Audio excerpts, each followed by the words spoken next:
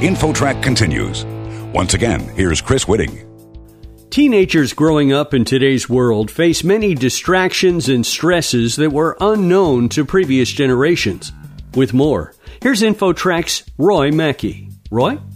Thank you, Chris. Christine Carter is a sociologist, senior fellow at UC Berkeley's Greater Good Science Center, and the author of The New Adolescence, Raising Happy and Successful Teens in an Age of Anxiety and Distraction. So, Dr. Carter, the opening line in the preface of your book is, "This is a terrifying time to be a parent." So let's just start right there. Why? Well, it's a terrifying time to be a parent for a few reasons. The first is that we are parenting around things that we didn't have when we were kids, right? There was no sexting, there was no vaping.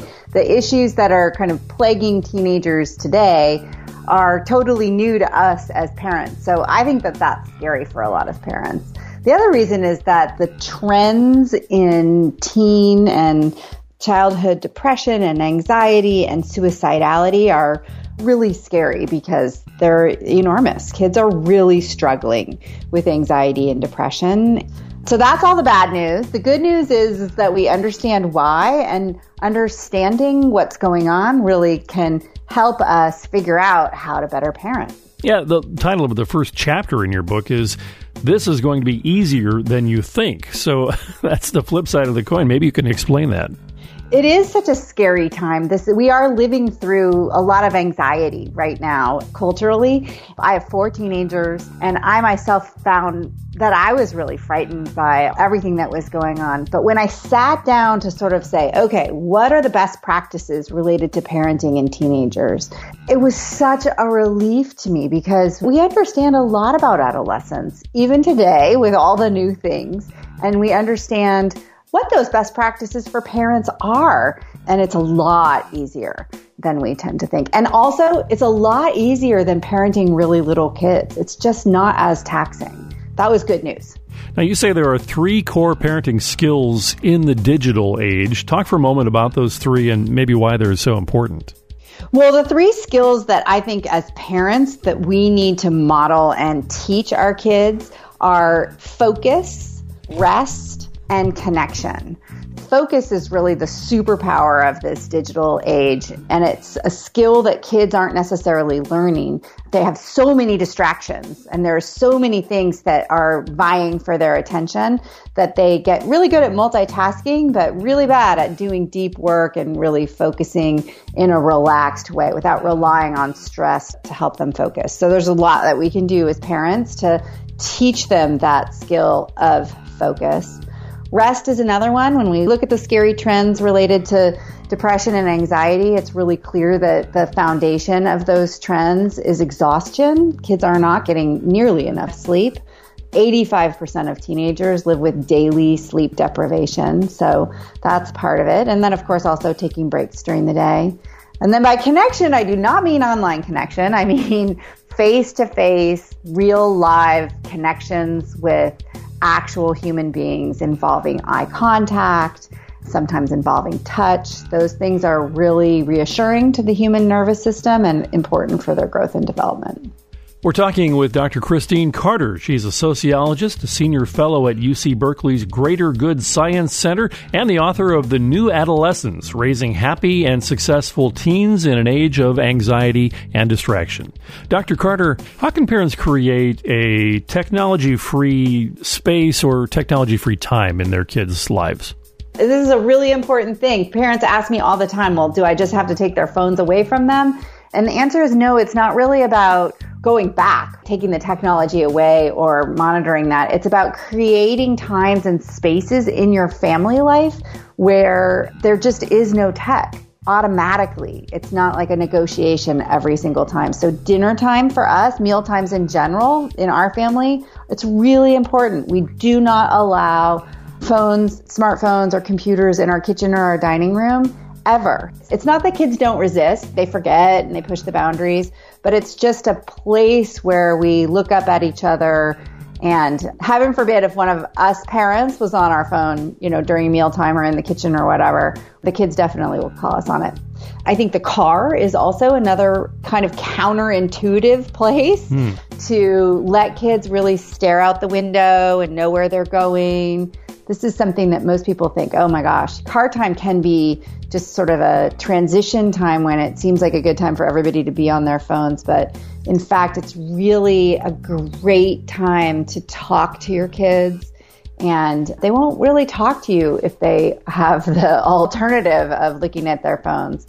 It's also important for teenagers to learn to be in the car without being constantly stimulated by something inside of the car, right? It's important for them to be in the habit of looking out the windows so that when they're driving, they don't feel antsy just because they're not stimulated all the time.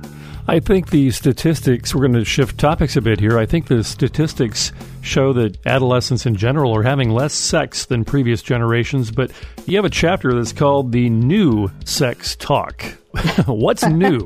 Well, what's new about it is everything, right? I mean, everything has changed in terms of, it sounds so strange, but these kids they're having sex in different ways. The new technologies have really entered into their development of their sexuality.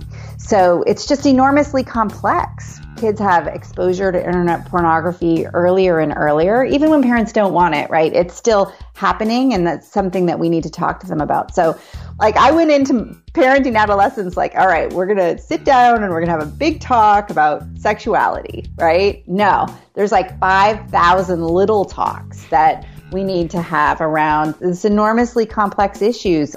Sexting, for example, online dating and Tinder use. These are good things to talk about in the car, by the way, even though everybody will probably want to hurl themselves out of the moving car while you raise these things. It's good because you don't have to make eye contact to have these awkward conversations to find out what they know, right? Because these kids are learning about sex from porn mostly. And they're grappling with really complex issues around gender and sexuality that aren't necessarily new, but it's new the way that we're talking about it and we're open about it in our society. You also write about another topic that is maybe almost as taboo as sex, not quite, and that's money. What should parents be telling their kids about money? Well, I think the most important thing is to just be talking about money with kids. And the reason it's important is because kids are graduating from college with enormous debt these days, and Americans just in general are struggling with debt. At the same time, we're exposed on social media and just all the new media to lifestyles that seem very lavish and really accessible. And so we need to just be talking to our kids about living within our means, budgeting, what debt even is, how you pay back credit card debt. Money doesn't need to be the third rail that we tend to think of it as. And what we know is that kids do not learn how a credit card really works, for example, unless somebody explicitly teaches it to them. So I'm a big fan of letting teenagers manage their own money so that they make mistakes, first of all, so that they overspend and then have to work their way back from that before it matters, before they've bought something like a car that they can't afford to pay the insurance on, for example. And then, of course, really helping kids understand abstract concepts like when you pay your credit card bill and the difference between an ATM card and a credit card. I have really smart kids, and I could not believe how long it took them to sort of really be good at understanding that and practicing it. Dr. Christine Carter, the author of The New Adolescents, Raising Happy and Successful Teens in an Age of Anxiety and Distraction. Dr. Carter, do you have a website? I do, ChristineCarter.com. I have lots of free resources there. Well, thanks again for joining us today on InfoTrack. Thank you for having me. It's fun. And for InfoTrack, I'm Roy Mackey. You're listening to InfoTrack, a production of Syndication Networks.